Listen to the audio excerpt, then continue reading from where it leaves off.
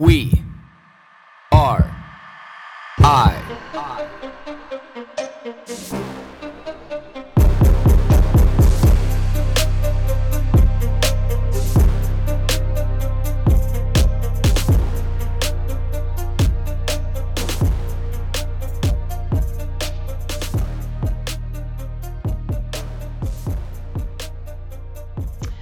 All right, good afternoon, everybody. Welcome to another edition of We Are I.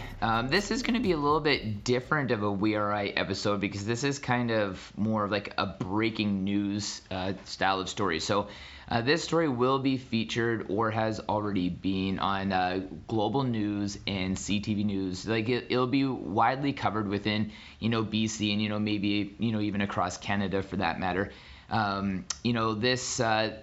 This story involves, a local business to BC that has a pretty big brand name in BC with in regards to like the fitness community. So I'm not going to get into too much detail about what it's going to about because we're going to cover that a little bit later on. But I have the woman here who's pioneered this whole situation and has been, at it, like started it, created it from the grassroots level to all the way up to where it's at right now. So we're going to sit down and we're going to talk with Sharon. And first of all, we're going to cover a little bit of Sharon's backstory so you can get to know a little bit more, who Sharon is, why she got involved in the fitness industry, the certification she's had, the places that she's taught, and like the awards that she's received, because like I want to bring like a lot of authenticity to Sharon and who she is as an individual, to be able to understand that this claim is coming from, somebody who is held in an incredibly high regard, not only within this specific company, but also within the fitness industry in general. So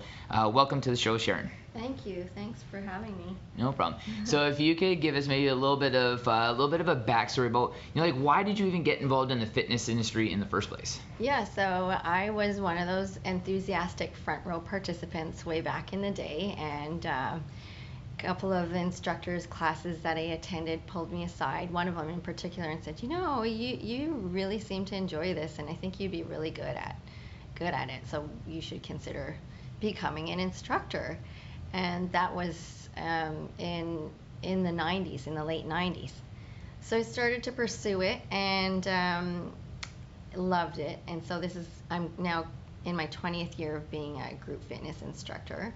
Where was this where you're taking these classes? This was at Spa Lady. Spa Lady. Spa Lady in Burnaby, and it's no longer there. I think they still have some locations in Calgary.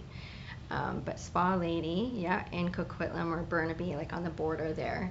And I started to pursue it and loved it, and it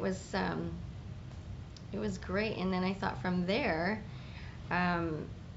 it helped me. I had some health issues. I had an autoimmune condition for many years of my life. I was diagnosed when I was 17, and being active and being involved in fitness has always been a part of my life. However, once I got diagnosed with this autoimmune condition, which at sometimes, I've had some close calls, I've had many surgeries and whatnot, the fitness aspect of it has really kept me on track and helped me to actually overcome my medical condition, because I actually don't have it anymore. I was declared cured of this supposedly incurable, irreversible autoimmune condition, which is called Takayasu's arteritis. And so my own story can be applied to other people. People can relate to me and vice versa on how fitness really is important in your lifestyle, right? To maintain health and all the benefits of fitness. And was it the physical fitness component that helped cure your autoimmune disease, or was it a combination between, like fitness and then the subsequently like the nutrition that came along with it, or like, how does that all come into play? Yeah, it's all that. It's the being sensible in many aspects of your lifestyle, and being surrounded by positive people, right? I mean, along the way, if you feel like somebody's not helping you to achieve your goal, you'll feel that, right? And your intuition will kind of turn you onto that. And yeah, so I've had huge support from family, friends, all along the way, and that's really important. And yeah, so then when I moved from Coquitlam over to the other side of the bridge, then I became a member at Steve Nash Fitness World in Langley, and I started. And that was back when it was just Fitness World, or? That was, yeah, that's right. That was just Fitness World at that time. In '98, they were doing pre-sales in Willowbrook Mall, and it officially opened in '99. So to be clear, when it was Fitness World and the owner was Henry Pileski, it was an entirely different vibe, different environment, different culture. And then in 2009, he sold it, and it got sold to the American owners that have it now, and the American upper management that run it now. Okay. Yeah. So when you became a member of Steve Nash, was that already at a time when, like, did you do your BCRPA certifications by then, or were you still kind of formulating this thought that you might want to get into, like, group fitness or group instructing or, personal training in general? Yeah, so when I joined, I had just become certified, and I was still doing some teaching at the Spa Lady and commuting from Surrey to Burnaby.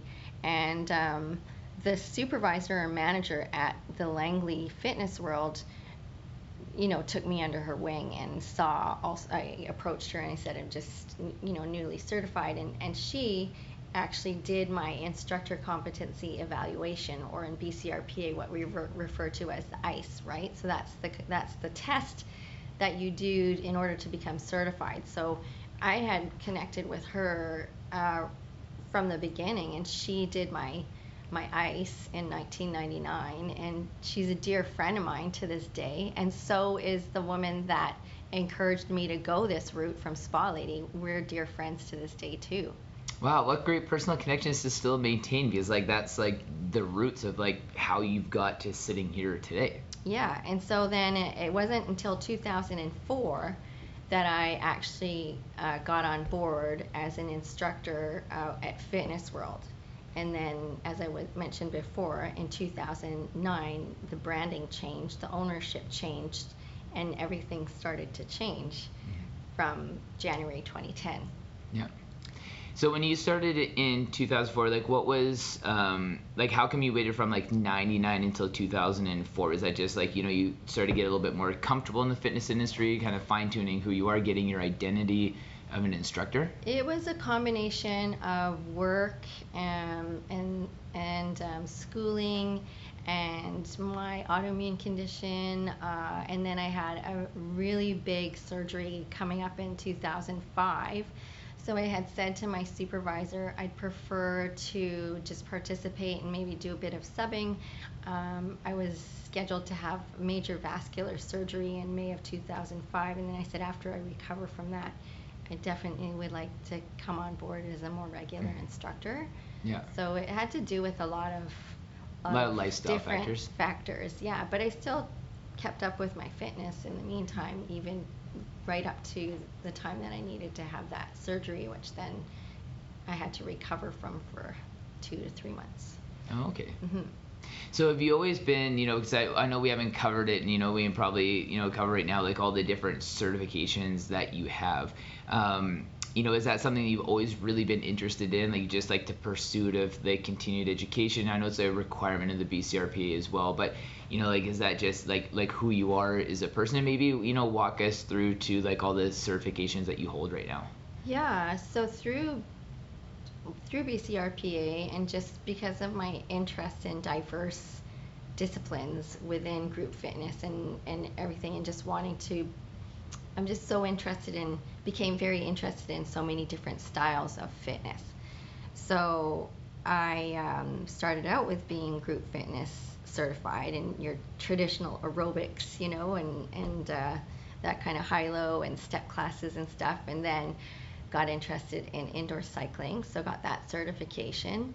And then several years later, in the early, say 2012, around there, I decided I was interested in yoga. Up to then it was go, go, go, go, go.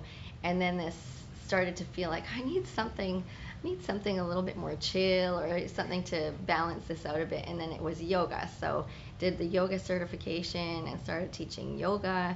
And in the last 3 years, have become interested in aquatic fitness, and the benefits of that, of non-weight bearing, having an alternative exercise option in the pool, and that's been really great to pursue too.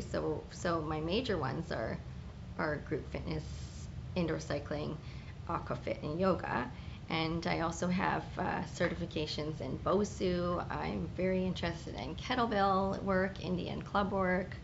I work with the personal size trampolines, which was a certification called Jump Sport, where you do a class on the trampolines, and Pound, where you work with your drumsticks and pound it out to tracks. I was certified in Zumba, so dance classes, Zumba, La Blast. I've done. Oh my gosh, I mean, there's just so many, right? So many formats that I'm interested in, that I pursued, that I am able to kind of pull out of my bag of tricks and incorporate them into my other classes, which is great.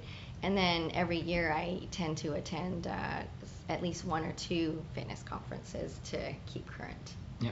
So for anybody who isn't really, maybe like paying attention or counting those, like, we had at least 10 or 11 that Sharon explained to us there, and she has more than that. So, again, like building this to like the credibility that, like when Sharon talks of in the fitness industry, this isn't, like somebody who's just done like fitness theory, like she's somebody who has like vast knowledge about the fitness industry, not only from the years that she's been in it, but obviously continues her education. Anything that's new and current, she's heavily involved in. She's always going back to be able to get new certifications and stay on the cutting edge of everything in the fitness industry. So it's like when Sharon talks, this is somebody that we need to listen to. Thank you. So kind of maybe like explain like you explained the culture of what it was like before, like the American owners, took over fitness world, and like what were some of the initial changes that you started to see like immediately, like when it went from like this nice BC run company, because I take it was strictly BC run, into that became absorbed into this like multinational corporation. Yes, so it was local before, limited to the Lower Mainland, and once it changed into big corporation, we definitely lost some of our top, most sought out trainers, and it turns out they left because there was going to be heavy sales expectations of them. So a little detraction from the focus of personal training with your client and care for the client. It was sell sessions, sell these nutritional products. And some of them were like, well, I don't use that nutritional product. I don't believe in it. Why am I going to sell it to somebody if I don't believe in it? And they're like, nope, you need to sell X amount dollars of this, and you need to sell X amount dollars of personal training sessions. If you don't, you're not going to get your commission. And so everything changed to heavy, hard sales and money. Was there any commission based sales or any like commission to be claimed, like when Fitness World was still a BC run company, or was it just more of a straight pay scenario? They were paid per session with their clients, but they also did get bonuses or commissions. I think if they performed well, there was incentive for that, but it wasn't done in an underhanded way.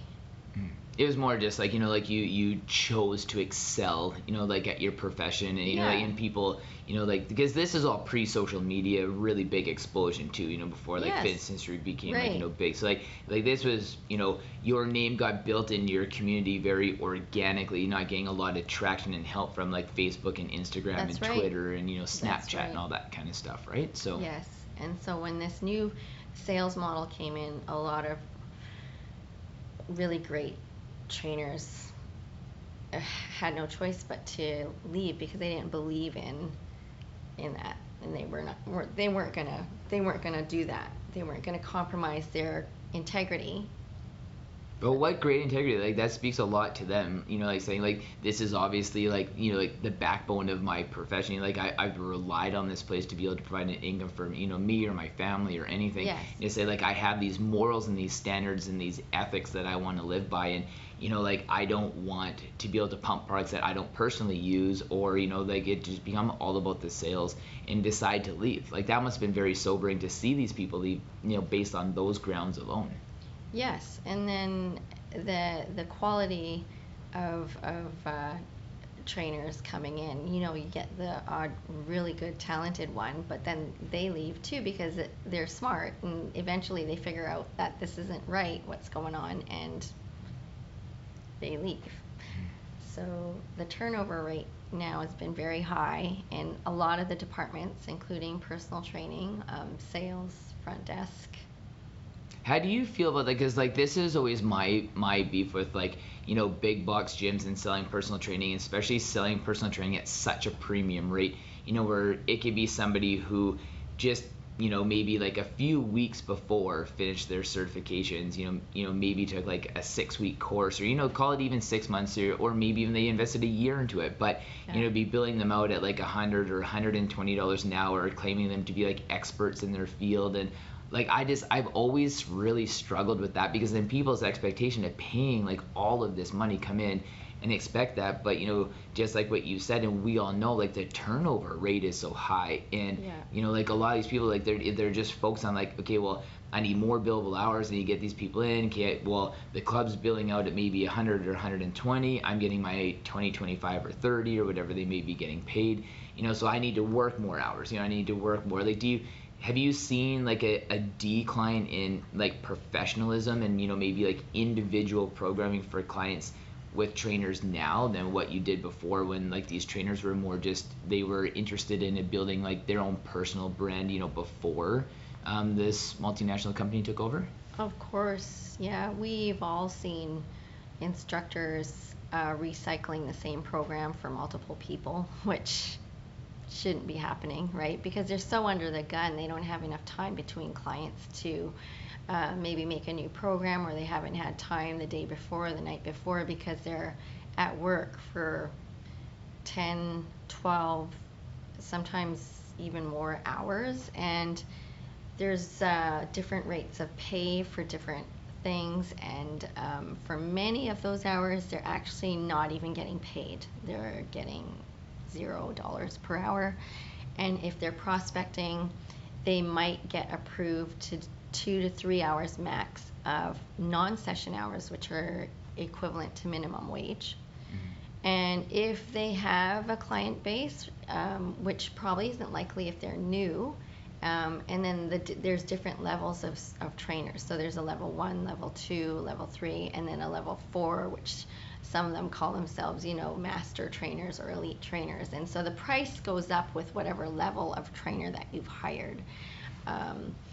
And yeah, the split between the cost of what the customer pays as to what that trainer ends up with is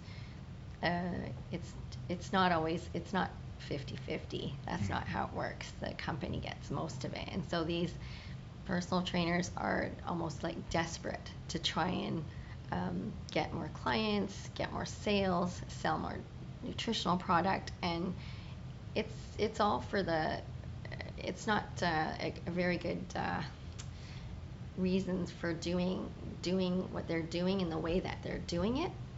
But the pressure. Do you think it's irresponsible for these big box gyms to still sell it as personal training when there's really nothing like actually personal about it? Because like for me, like when I approach personal training, I like to talk to people on the phone. Initially, I like to get to know them. We'll sit down, we'll meet, we'll go for coffee, just from like a personality side. Like Yes. Are our personalities even gonna jive? And a lot of that, again, like those are like those unpaid hours you just have to put in. But like for me, like this is a relationship that has to like synergistically work for both of us. Then like when people come in, it's like, well, they might have a clear path they want to follow, but you might need to peel 3 or 4 or 6 onion skins back to be able to start dealing with some like issues before you get into that, and you don't know any of that until you actually start training that person. That's You know, right. like, what are they like if they come in the morning or the evening, or do you train in the morning sometimes, in the evening sometimes, like, where are they stiff, where are they immobile, like what is this person? And Yeah. I feel when you do those things, like that becomes like individualized, like personal training, but when you're looking at these big box gyms where somebody comes in and people are recycling these programs through, multiple different clients, it's like the risk for injury goes up. Like there's nothing personal about it. It's not, dealing with people's individual needs or anything like that. Like, do you think they should even change the way that they sell their personal training? Just Oh, like call it like for just even sure. training in general? For sure, but there's no intention of doing that because that would prevent them from making money hand over fist like they claim they are, using the methods that they are using now. The conscientious people who figure out that what's going on is not right are the ones that end up leaving and setting up their own shops or finding other reputable places to work as a contractor rather than as an employee. So the issues here also to do with the fact that we're employees. They want to have us under their thumbs like we're employees. They want to have us under their thumbs as employees, but treat us like contractors. And you're one or the other. You can't. You're not both. You can't have your cake and eat it too. Mm-hmm. So a lot of these problems have arisen because they have chosen to ignore and disrespect the Canadian and British Columbian labor laws. So we've kind of like just like dabbled a little bit of like what the expectation was on you guys as instructors and trainers before this company took over. But then as like it shifted, it became a little bit more like sales focused. You got to sell these supplements, you got to sell this training, you got to sell these classes.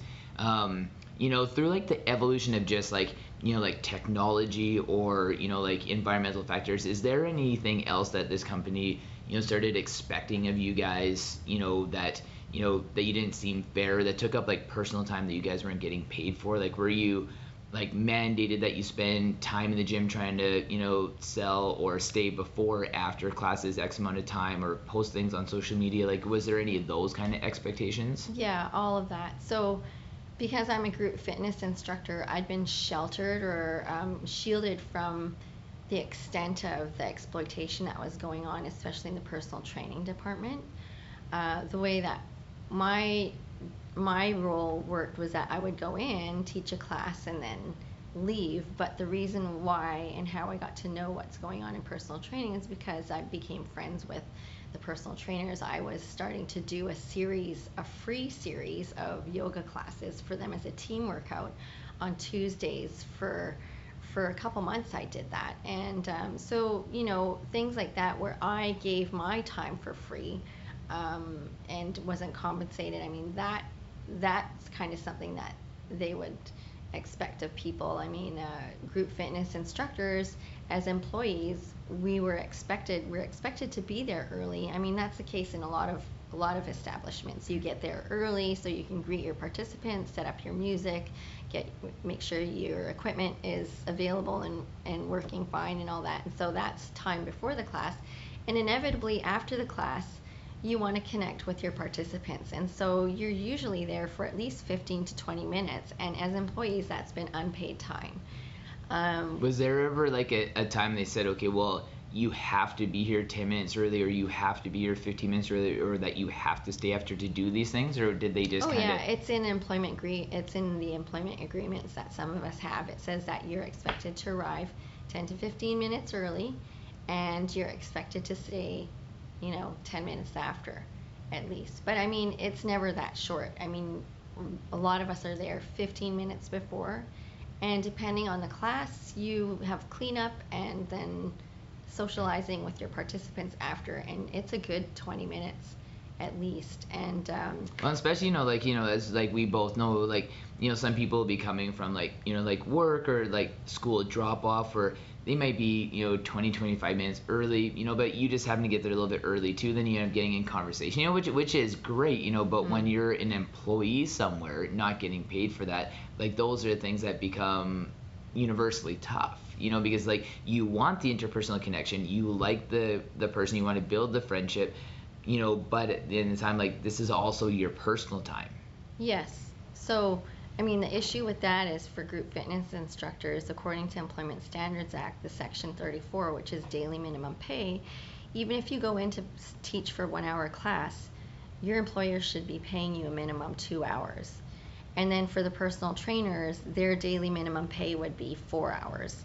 And that's not been happening. And everybody in each department is encouraged or expected to post heavily on social media to promote their work on their own time for free. Was there ever a discussion like a paid per post, like No. like $1 per No. post or two? Like, No, because there's a section in the employment agreement that talks about this, that it's encouraged. So they're not forcing you to. However, when group fitness instructors ask for and have their evaluation, one of the criteria that comes up is that why somebody might not be getting as much of a raise is, oh, we see you don't post on social media. So I mean, how is that fair?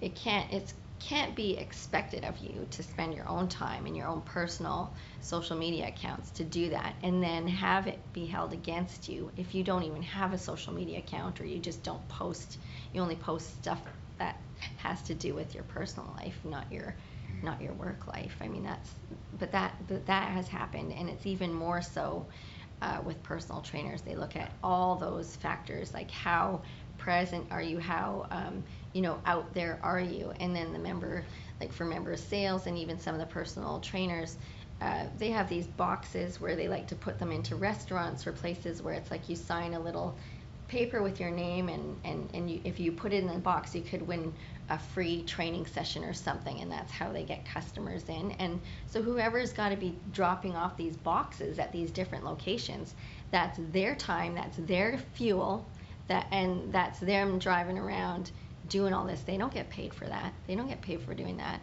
See, and those are things that that I wouldn't even know, because I would assume that would be somebody like a group fitness coordinator, or like a personal trainer coordinator, that that would be a part of their job description, and they would be getting paid to do that, not just like it was an individual responsibility to be able to do that. Yeah, no, group fitness, we haven't done any of that. I mean, a lot of group fitness people have full-time jobs already, like they're teachers, they are in the education system, or they work in retail or accounting. I mean, we've got some really professional people who some are employers themselves, so they know what's been going on is wrong, right? But nobody's really ever said anything. I mean, the personal trainers are expected to wear a uniform. However, they're made to pay for their clothing, which if you're an employee, that's not right. The employer should be providing your clothing for you, and if appropriate, they should even be giving you a laundry allowance if you're going through your clothing quickly. And then what happens is, if someone resigns, they have the nerve to ask them for the clothing back. Oh, wow, yeah. Yeah. So that happens. And then, so the whole business of this $0 per hour to this non-session minimum wage rate that they have, and then the personal training or session rate that they have. And then some of the personal trainers are also teach classes in the group fitness area. So a different rate will be assigned for that. So they could have, including the $0 per hour rate, out to 4 different rates of pay as an employee, which isn't right. Well, that, and you could see like the confusion that would come from that. Like if I was personally operating under the expectation that I was in, say, category C for getting paid, which maybe, let's call it, $13 an hour, but they classified it as category A, which might be $10 per hour.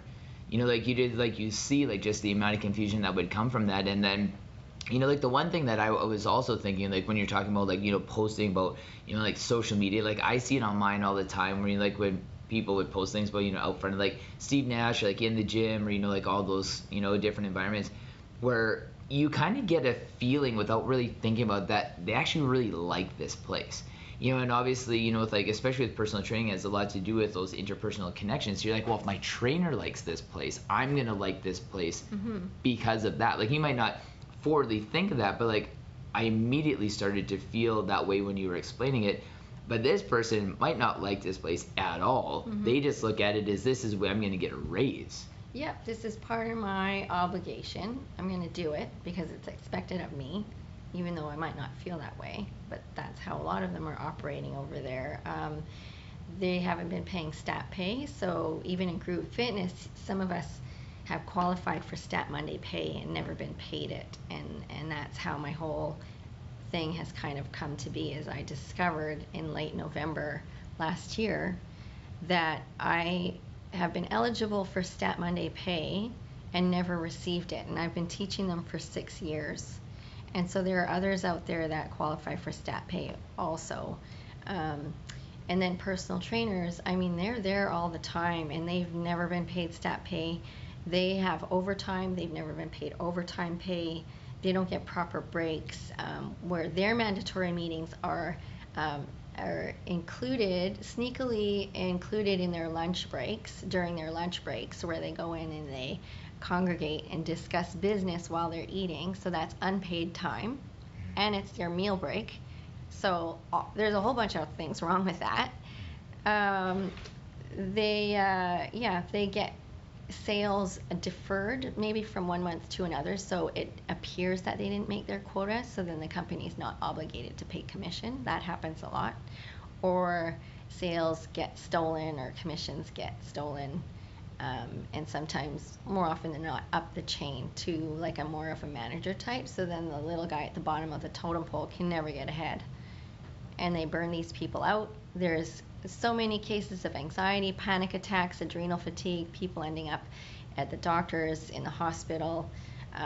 They're supposed to have medical leave, time off, maybe up to 10 days. Even with a doctor's note, there's been cases where 3 or 4 days in, the manager is texting that person, "Are you coming back soon? Like, we need you," And they've gone there with the doctor's note saying, my doctor says I need this time off. And yeah, because if you're not going to come back soon, we might have to think about replacing you, or your job might not be here when. And it's all about intimidation and giving that feeling of like, oh, like, what's going to happen? I need this job. And well, that's like 1940s fear of working. Like 40s, 50s. Like where. If you didn't show up for work one day, that you might show up the next day and your job is gone. Like, and like, we shouldn't be living under those kind of conditions anymore, especially when like the environment is creating that. And like, those are always the hard things when you have like an environment like a fitness center where people have a chance to be able to sell something, but then collect that commission under somebody else. That's where I've always thought, I don't understand why there's not just more of like a balloon commission, and it's based under like like work hours, or if they have like these trainer delegations where you're like a beginner trainer, or like a master trainer, like something where you would get a percentage of those commissions or something like that, because there's so much room for error. And then the problem with that is it creates animosity amongst your staff, but then management has to step in and try to put those flames out, and then it just creates this hostile work environment in general. But inevitably, it's like the managers will have their favorites, and those people might be given new clients before somebody else, or even if somebody else did the prospecting. And yes, there's always the chance that somebody can step in and say, "Oh no, I think this person might be better suited with this trainer," or something. There's all kinds of stuff that's been going on. And then within the location, even at Langley, they everybody knows, it's like a running joke. They reward a certain person in there to be a rat, basically, or a mole. And so if something untoward is going on, that person texts one of the managers or higher up and lets them know what's going on. And then before you know it, that person is in a meeting Yeah, right? achieving some kind of status, or getting extra clients, or No, like being reprimanded. reprimanded. Oh, I'm okay. saying that, for instance, um, somebody has been taking clients privately Yep. outside of that, right? And it gets, the word gets out. Well, this designated person that upper management has chosen to be the one, the informant, will rat that person out, and they get a What a talking to. yeah, what a crazy environment to Well, try to survive in. And that's what happened to me. I hadn't been on the premises for so long. I'm still an employee. I just was on a leave, and the entire group fitness department was excluded from a annual general town hall meeting that occurred in January. And I found out about it. I texted one of my friends who was still at that time a current employee working that day on the floor. I said, hey, I heard there was a town hall meeting. I didn't get the email. Can you send me the handout? Sure, text back. Sure, oh, that's too bad. You missed it. I'll send it to you. As he's sending me the information, calls out around the front desk, does anybody have Sharon Freeman's email address? I just need to send her this handout from the town hall meeting. 20 minutes later or so, he gets a phone call. It's the CEO on the phone saying to him he's received information that he was asking for my email and has reason to believe that he's sending me confidential information, that he'll be getting a cease and desist letter the next day. Wow, that just and you think like you would want all of your employees to be on the same page. Like why hold a town hall? So it kind of laughs in the face of calling it a town hall in general. Yeah. Town hall is like open to the public for like anybody, or like for the staff, for anybody to be able to come to be able to understand what's happening in the company. Yeah, and the other thing too is earlier I had direct emails with that same CEO about us continuing to be included in the town halls, and he had promised the formation of an employee advisory committee as a means to try and provide a place where we could talk about work concerns and issues and address them and deal with them in a solution-based manner. And also that not only were we going to be invited to the general town hall where everybody was invited, he offered to then have a town hall for just group fitness where we could go and talk openly without our managers there. And I have those emails. But like, why would you even want to talk openly in an environment like that? Well, after something like that, after now, then the true colors start to come out, and this is one employee sharing company information with another employee and getting reprimanded and accused of possibly sharing confidential information, which makes no sense because we're both employees and we're both privy to that same information. It has to do with the operation of the company, and how it's performing and what future targets are, and that's what the town hall is. I mean, I had a copy of the handout, and there's nothing top secret in it, that is.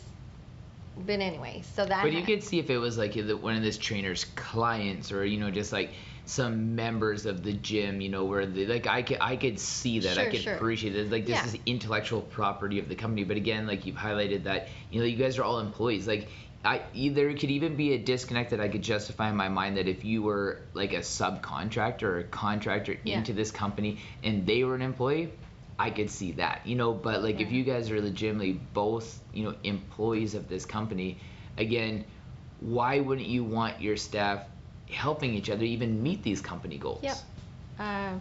Because by then they knew that I had filed a complaint with Employment Standards, right? I had tried to resolve my issues directly with payroll, directly with the CEO through emails, phone calls, and finally I started to get the strong gut feeling that there's no intention of changing anything or doing things according to employment standards. So I thought, I'm going to exercise my right to protect myself, and I'm going to file this complaint, and we'll see where it goes from here. And then from then on, payroll refused to address me directly anyway. They said, going forward, we will communicate with you through employment standards. And I never heard from the CEO again after that, because I had some outstanding questions that I had emailed directly to him. So it was radio silence after that. So, and prior to that, he kept insisting that I've always told all of you that I have an open door policy, and I believe in complete transparency. Which is ironic, because the even transparency amongst employees gets an employee reprimanded and, cease and desist order. Yeah, so they breed this culture of, really, it's each person for your own. And there's this false kind of, perfect sense of we're a happy family team. And I mean, there is some of that going on.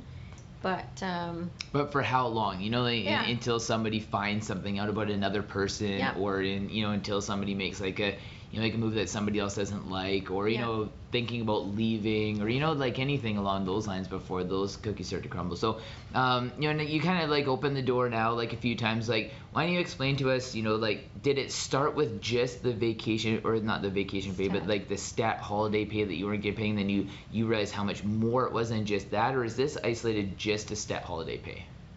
No, it was stat holiday pay. And then I thought, if they're not being honest about this, what else might be going on? So I started to look more closely and read the Employment Standards Act. I started talking to more people, especially the ones who'd left, asking them why they left, what kind of stories they had, what was going on. And then the depth and the magnitude of the unethical practice started to get revealed. Not only with us in group fitness, we've been told at least twice a year we have a mandatory meeting we need to attend. So up to the point where I filed my complaint with Employment Standards, we were getting paid 1.5 hours for mandatory meeting at minimum wage.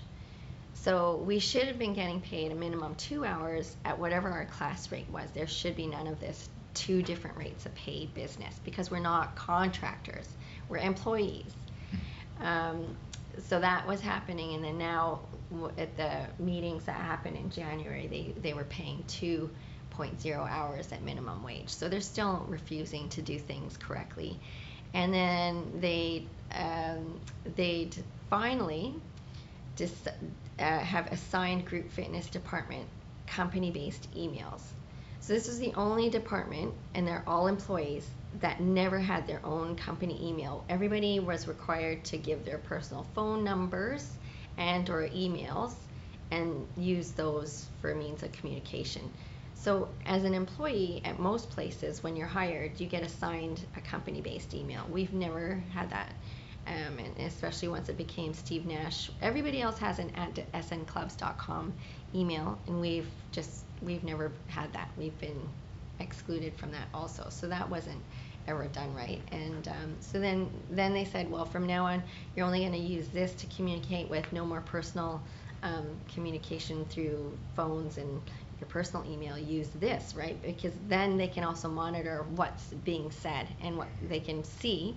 Yep. What we're saying and doing, right? Especially after I've now launched a complaint with Which, even like the irony behind that is that, like, most people don't even communicate by email anymore anyway. I know like for me it was kind of like a lot more like email based, and over the years it got into text, and now like a lot of it is like social media DMs. Yep. Like with like current members, current clients, new clients, business contacts. Instagram, they use Facebook Messenger. So it's kind of a joke in a way, because people are still using Facebook Messenger and text because they have their own little groups that they reach out to, especially if it's a niche type of thing. Like the Zumba instructors, they only have a limited number of people that they can reach out to when they need a sub. This is not efficient using the new assigned email. Plus, as I mentioned before, many of them are employees at other places. So they may have 1 or 2 personal emails. They've already got another staff email from another place. And now you have another one, and everybody's like, I'm not going to use that. Like, they're not even paying me to are they going to pay me for the extra time now that it's going to take me to learn this new email and go and look at my email and compose emails in here? Nobody's getting paid extra to do that either. Well, and it always comes back to like there's a lot of studies and reports now of like saying that like managers or like other staff are not allowed to be able to contact people even via email, because once you get it, like you have like that overwhelming obligation that you should reply. Yep. But like it's not even something that you should really even see, and like that's the big debate going on right now is like should you have access to your email and these things outside of actual work hours, because we do as human beings feel that obligation that now I should start this dialogue because this dialogue has been sent to me. Yeah. And all that happens like outside of work hours, or kind of like I'm sure that you've probably got a lot of these emails before, where it's like an email is sent and then saying, okay, well, this meeting tomorrow. Well, they were saying like there's a lot of people now, they'll show up for a meeting that don't even know what the meeting's about, and they'll say, well, we sent you an email last night. It's like, well, that's fine, but I didn't read it. Yeah. But then they're made to feel guilty for not reading the email before the meeting. Yeah. Yeah.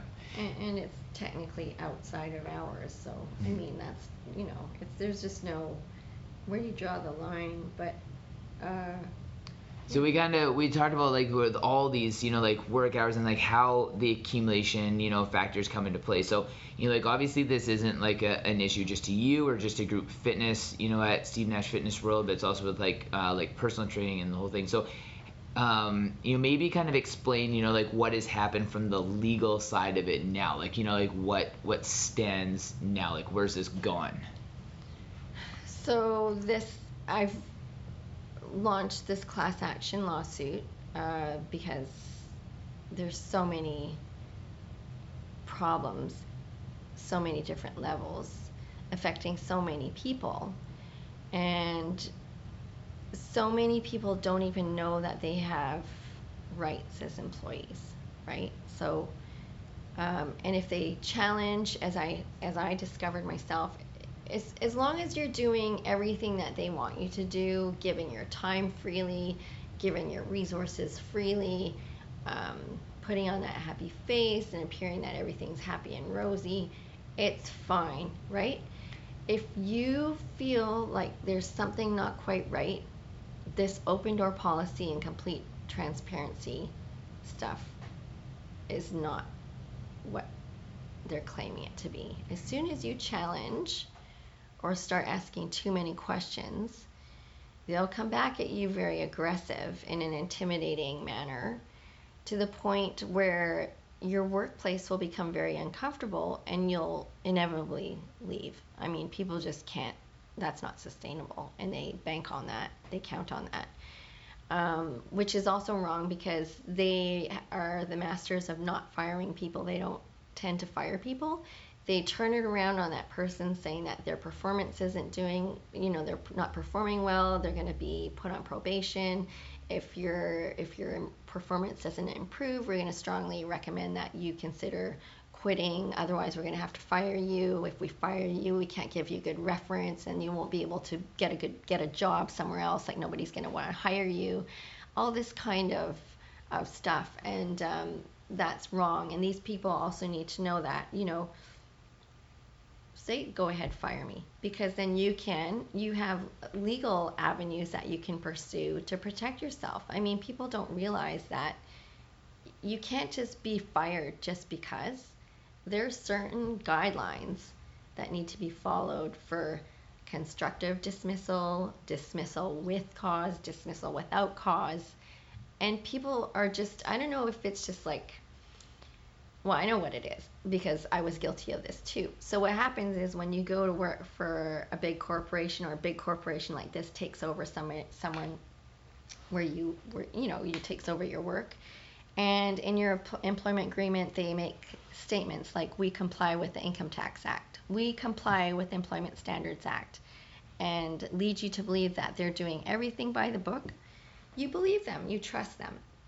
And no, I had no reason to look further into those documents, that legislation, because they've stated it there. We comply with these things.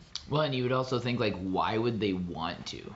Yeah, I think that's like why would they want to like skirt those rules, or why would they Yeah. want to be dishonest about that? So like you would want that trust to be there, because then they put themselves in a liable position, which now is, because like I know we haven't put a dollar figure to it, but I believe that you said it's a It's $20 million $20 million lawsuit. Yes. yeah, and like that's the inevitable outcome of it. Yeah. And so hundreds of people have been lied and deceived to, manipulated and exploited. And when I realize what's going on, and you ask questions, then you're the one that's the troublemaker, right? And you're the one that's got to go. Well, no, I don't think so. We're employees. We're not contractors. You're one or the other. And yeah, being a big corporation, you should know that. And these people that you have in the HR departments and payroll departments with all these, certifications, you'd think they'd know better. You'd think they know the law, the employment laws, and so maybe they do, and they're just intimidated by higher ups also, and they just choose to turn a blind eye and do what they're told. And and maybe it's the problem with like American companies owning Canadian companies and vice versa. Like where like this might be standard practice in the States, maybe, I don't know, like I have no idea what the rules are down there, so they might be thinking like, hey, we're complying because they're thinking about their rules, maybe, yeah, or maybe that's where their mindsets that's are how they conditioned. conducted business there before, and there aren't the strict regulations there that are here. Well, especially with BC being like pretty socially progressive of a province within Canada too, I'm sure that the Employment Standard Act a little bit different in BC than it might even be in the rest of the provinces Perhaps, in Canada. yeah, but yeah, I mean, definitely these are in place for a reason. Even Employment Standards Act, if you read it, it says these are the minimum requirements expected of your employer. So if you're not part of a collective agreement or union, these are the minimum standards. Minimum. Oh yeah, I was just about to say, I was gonna highlight that too. Like, yeah, like a minimum, not even just like doing okay, or like optimal work conditions, and especially when they're trying to sell an image like this is the best place to be. So you'd also want the employment standards, to be able to be at that. But they're trying to sell like this, great place to be able to work, but like, not even scraping by what the minimums are. Yeah. So how they've justified group fitness instructors being paid only for 1 hour of their time instead of 2 like they should be is they're claiming that we're being paid according to a piece rate or a class rate, piece as in piece of pie. But in order to do that, you need to have a variance in place, and a lot of people don't even know what a variance is, including them apparently. Yeah. So a variance is an important document that the employer needs to apply to through employment standards whenever there is any deviation or variation of the minimum daily pay rule. Which that's got to be a pretty extensive process to be able, like, you like to fight that battle with employment standards as a company, like it would have to be pretty extreme to want to like change that. Well, it would have to be some kind of variation that would be of benefit to the employee. So by them saying that whatever your class rate is covers a 2-hour period already, so no, we are doing things right and we don't owe you more, is false and incorrect. They say in employment agreements, they mention this variance, and the variance covers this fact that your class rate covers a 2-hour period. Well, where's the variance? I've asked to see the variance. They can't produce one. So a variance needs to be applied for. It's a document. In order to get your variance, you need to sit down and have discuss it with your employees that are going to be affected by the variance. You then need to get more than 50% of those people's names, addresses, and signatures, and then you send it in.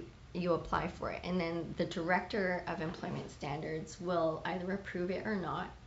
And if it's approved, it needs to be displayed in your place of work, where the employees that are affected by that variance can see it. And a variance is only valid for a finite time, and then you need to reapply for another variance. And so they've spoken about this variance, which doesn't exist.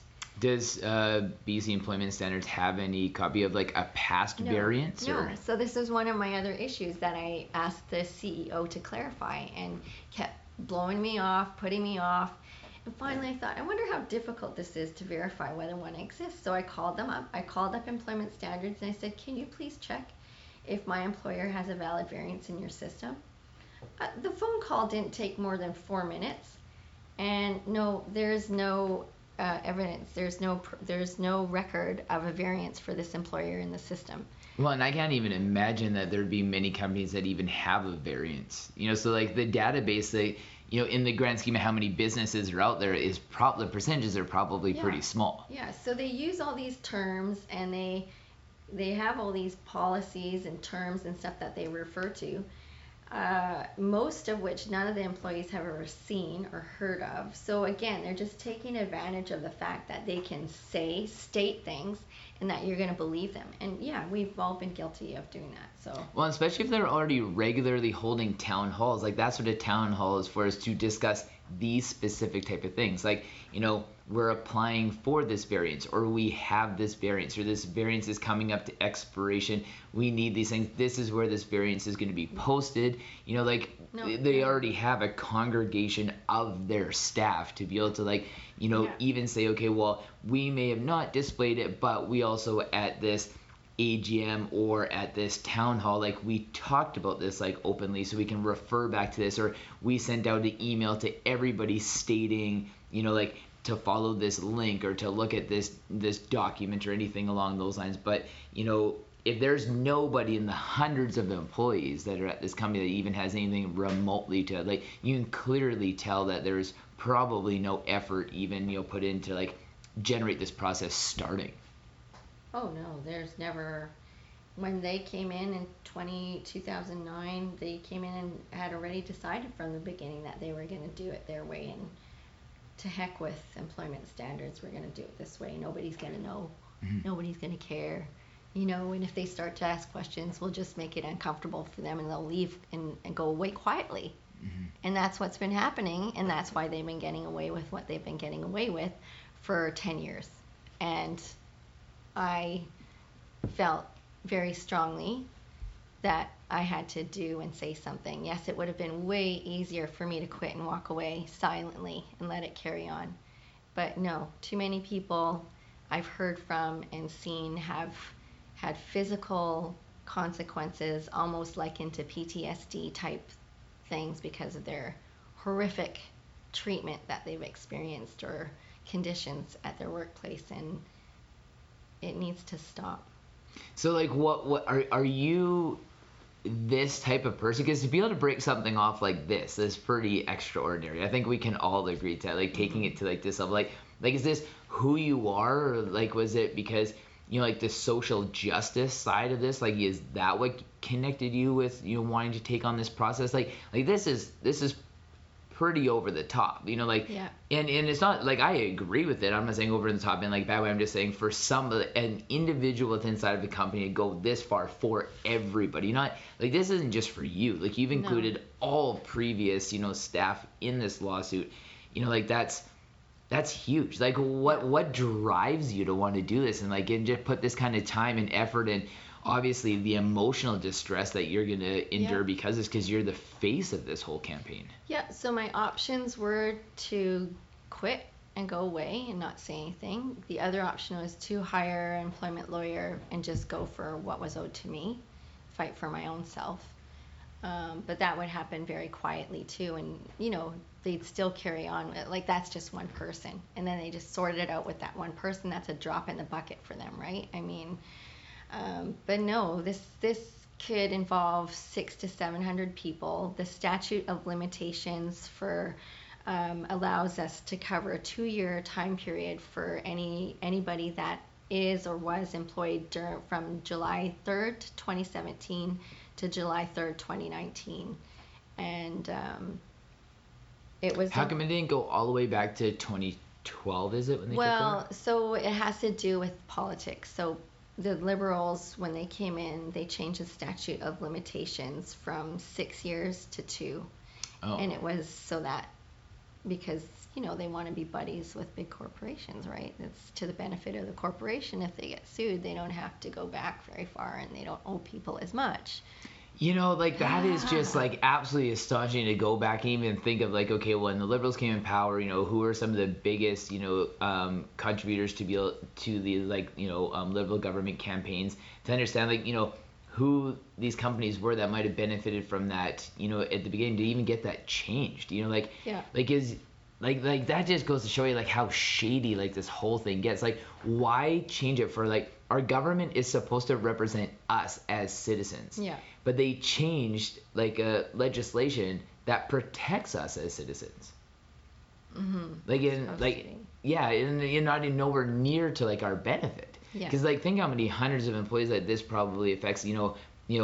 Pre that 2-year mark, like where they're this lawsuit easily could be like 30, sure. 40, 60 million. Oh yeah, and then even employment standards too. Up to just recently, you could only go back 6 months, but legislation has just changed in the last month or so, and now you can go back 12 months.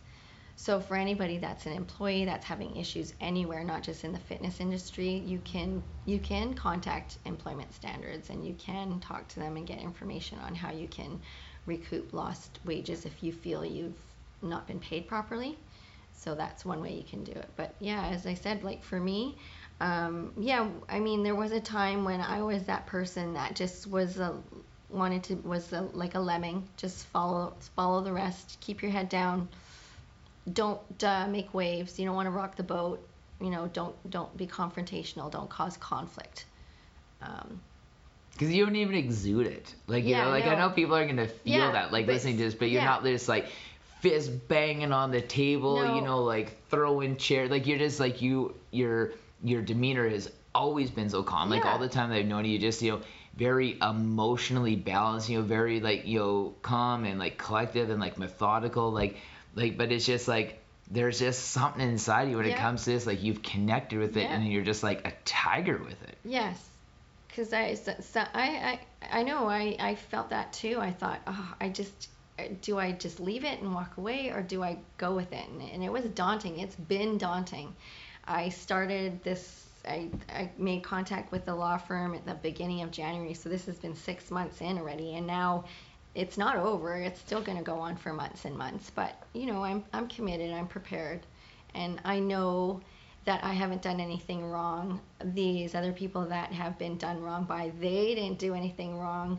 They didn't even know that there are resources out there to get information or help on harassment. I mean, there's been cases of sexual harassment as well that just haven't been reported because people are simply afraid. There's the group of people that have drank the Kool-Aid. There's the group of people that just don't care. There's the group of people that live at home with mom and dad, and it's just something fun to do. They don't have bills to pay or other responsibilities, so who cares, right? And there's the group that are like, well, if you're not going to say anything, I'm not going to say anything. I'll just go along quietly and take it until something better comes along, and then I'll leave, right? So, but I've been in this with this company for over 14 years, as I said, and for the last 10, it's been with this group that's operating this company. And I thought, can I dedicate the time and the gumption to pursue this? And I thought, yes, I can, and I will, and I have. And I'm going to keep doing it. Do you feel like, just kind of like looking at like more of like a broad social aspect and component behind this, like, do you think that there's any component of like this to you that's a part of like the social revolt against like the box in general, like where people are stepping away from like, corporations maybe opening up their own, a private personal training studio, or like, people, stepping out of like the 9-to-5 job and getting more into passion projects, where like we've just kind of like as a society of like we've had enough, like we've had enough being like boxed in and pushed in and crammed into these parameters, and it's like it's not to our benefit. We realize that it's not for our benefit going to work every day. It's not for our benefit outside of work. It's not a benefit to our life in general, and like more people are throwing their hands up and being like, no, I've had enough. I'm putting my foot down, and this is what I'm going to do. And like this seems like that's that's your part of like what you've like offered all these Yeah. people, because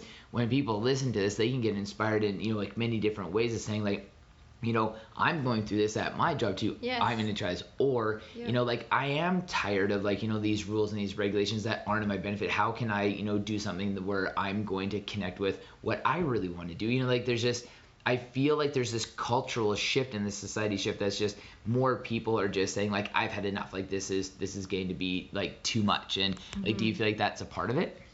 Yeah, of course. I do.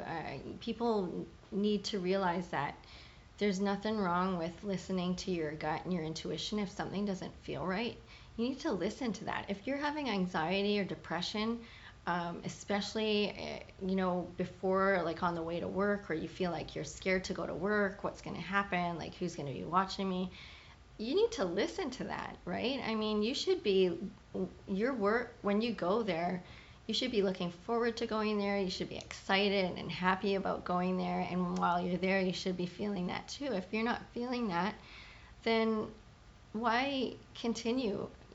There, the grass is greener on the other side in some cases. Go And it goes explore back to that. the old saying too, like the grass is only green where you water it too. That's true, yeah. And so the, these, you know, I mean, a lot of these people are very smart. And I mean, the other part of it, when I was talking to you about like why don't people say anything, I mean, it's a means to an end. I mean, there's some single parents out there. They need to make their rent payment, their mortgage payment. They need that job. So, in a sense, they're kind of trapped. So they feel like they do need to keep their head down and not rock the boat and not say anything. But that comes from this other. They're afraid that if they do say something, they're going to be fired, or it's going to become very uncomfortable for them at work. And in many cases that has happened, and those people unfortunately end up having to leave, right? Because they got pushed out basically. Which is tough. I know that you got to run. You know, we're gonna wrap this up. But the one thing that I want to throw out there, like just at the end, is how, if there's anybody that's worked at Steve Nash, or known anybody that's currently working there or has worked there, or works there currently, like what can they do to be able to like contact, like the lawyers fronting this, or like be a Yes. part of it, or get a part of their claim. Yeah, so if you feel like you are part of this claim, you've been employed or are employed from July 3rd, 2017 to now, the law office is Victory Square Law Office in Vancouver, or vslo.bc.ca, I believe. And yeah, I can, you have the documents, the information, and the contact information is in the documents. So I would hope and encourage you to post all Yep. 19 pages of this legal claim, including the contact information and name for the lawyer in the law office. And if people have an individual story that they're willing to share, that I encourage them to call the law office and share that story, because in the case that this goes to trial, we will need witnesses. We will need people to share their stories. And even from that standpoint, like we will be posting the law claim, and we will be posting the contact information. But I heavily encourage anybody to be able to contact, like We Are I, via like any social media, or weareipodcast@gmail.com. And if you want to come on and share your story to bring some authenticity to this, that it is more than sharing, like realizing the scope of this problem. And if you have stories you want to share, by all means, I would definitely encourage that too. I have one quick question, answer it as quick as you can.